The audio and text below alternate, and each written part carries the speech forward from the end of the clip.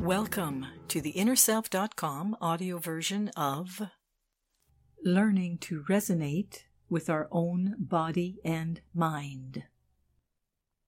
Written by Philida Anam-Aera, author of The Last Ecstasy of Life.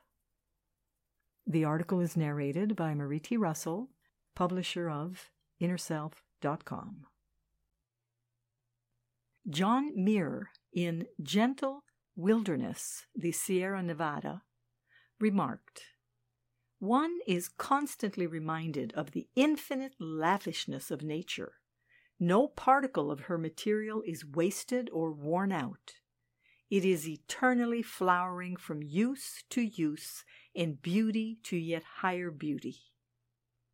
End of quote. The miracle of what transpires from the fusion of egg and sperm captures the sacred imagination of both scientist and mystic alike. But what happens before cells multiply and evolve is of the highest importance, and we must rely on ancient wisdom to delve into the mystery of such phenomena. Plato and Ultimate Reality. Plato, in his book, The Republic, taught that the physical world that we live in is but a shadow of the real world or ultimate reality, and that pure reality exists beyond all physicality. His belief was that the physical world is forever changing, always in a state of evolving, but not evolved, so it is therefore imperfect, or as Louise B. Young would suggest, not finished yet. So it is not difficult to believe that there exists a field of consciousness that is of a higher vibration and higher frequency than the material world, and because it is not subject to our laws of human existence, is also beyond suffering and extinction. For all that has been created must obey the laws of earthing. Only that which has earthed can go through decay and death, or transformation and rebirth. The auric body. It seems there is an energetic field that surrounds the internal organs and all physicality. We see that this energetic or auric body is what sustains and supports the physical. When the auric body is not strong in its energy system, the physical body collapses. We can therefore deduce that dis-ease begins in the gradual reduction of life force. When our thoughts, which are living organisms, do not uphold a positive vibrancy and sink into depression or lethargy, this affects the physical. So there is a field that is alive with life force, healing in and of itself, and when we encounter and get to the source of it, we are imbued with pure energy and filled with good health. I believe that the universal heart, the unconditional cosmic energy, is the perfect template of the human heart and is continuously surrounding it with what we call love or harmony. Equilibrium. Unfortunately, because of our heart's woundings and the unhealed feelings we hold in our physical hearts, we cannot always access this grace. But it is the universal heart that imbues us with self-accepting love and a more altruistic love for humanity and creation in general. Rupert Sheldrake talks about the morphic field or field of resonance. It is an energy field within and around all living organisms. In the Bible we read, "In it we live and move and have our being." This life force tunes in to our morphic field so that the organism develops in the way suggested by the internal template. This is interesting from the point of view of how we resonate with our own bodies. We talk about resonance with other organisms, but for me, it's important to have resonance with my own internal states of being.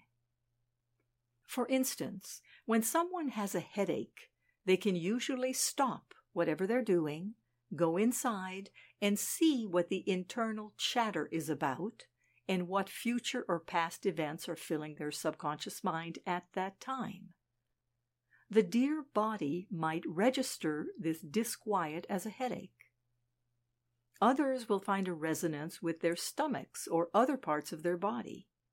It's as if the body is in sympathy with and is the messenger of thoughts. And the thoughts register as either happiness or stress, and the physical responds with a disturbance in the biology. Learning to resonate with our own body and mind.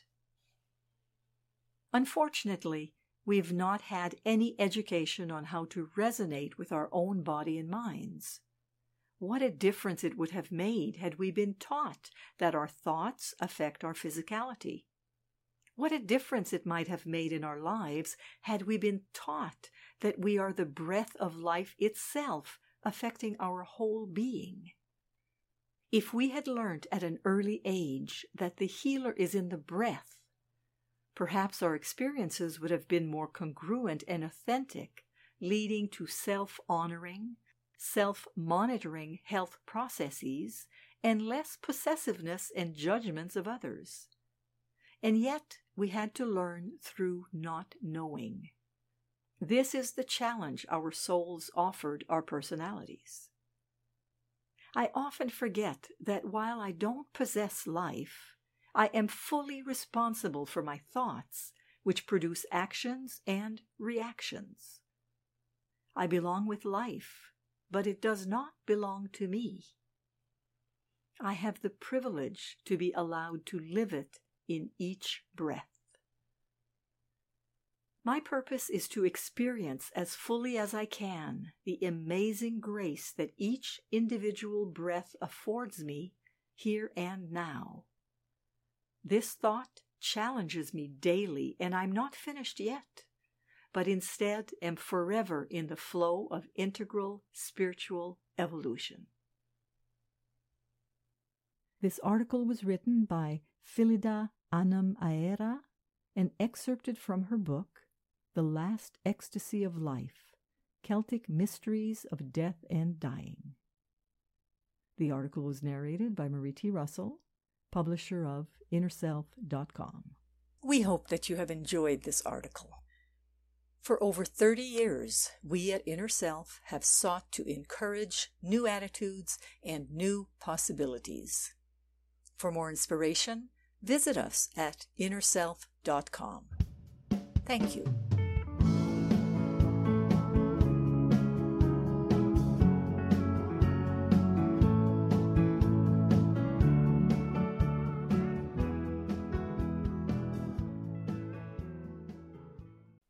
Visit the Inner Self Market for new attitudes and new possibilities. You'll find inspiring books, wonderful music CDs, audiobooks, card decks, candles, jewelry, gifts, all kinds of wonderful things. Visit us at market.innerself.com.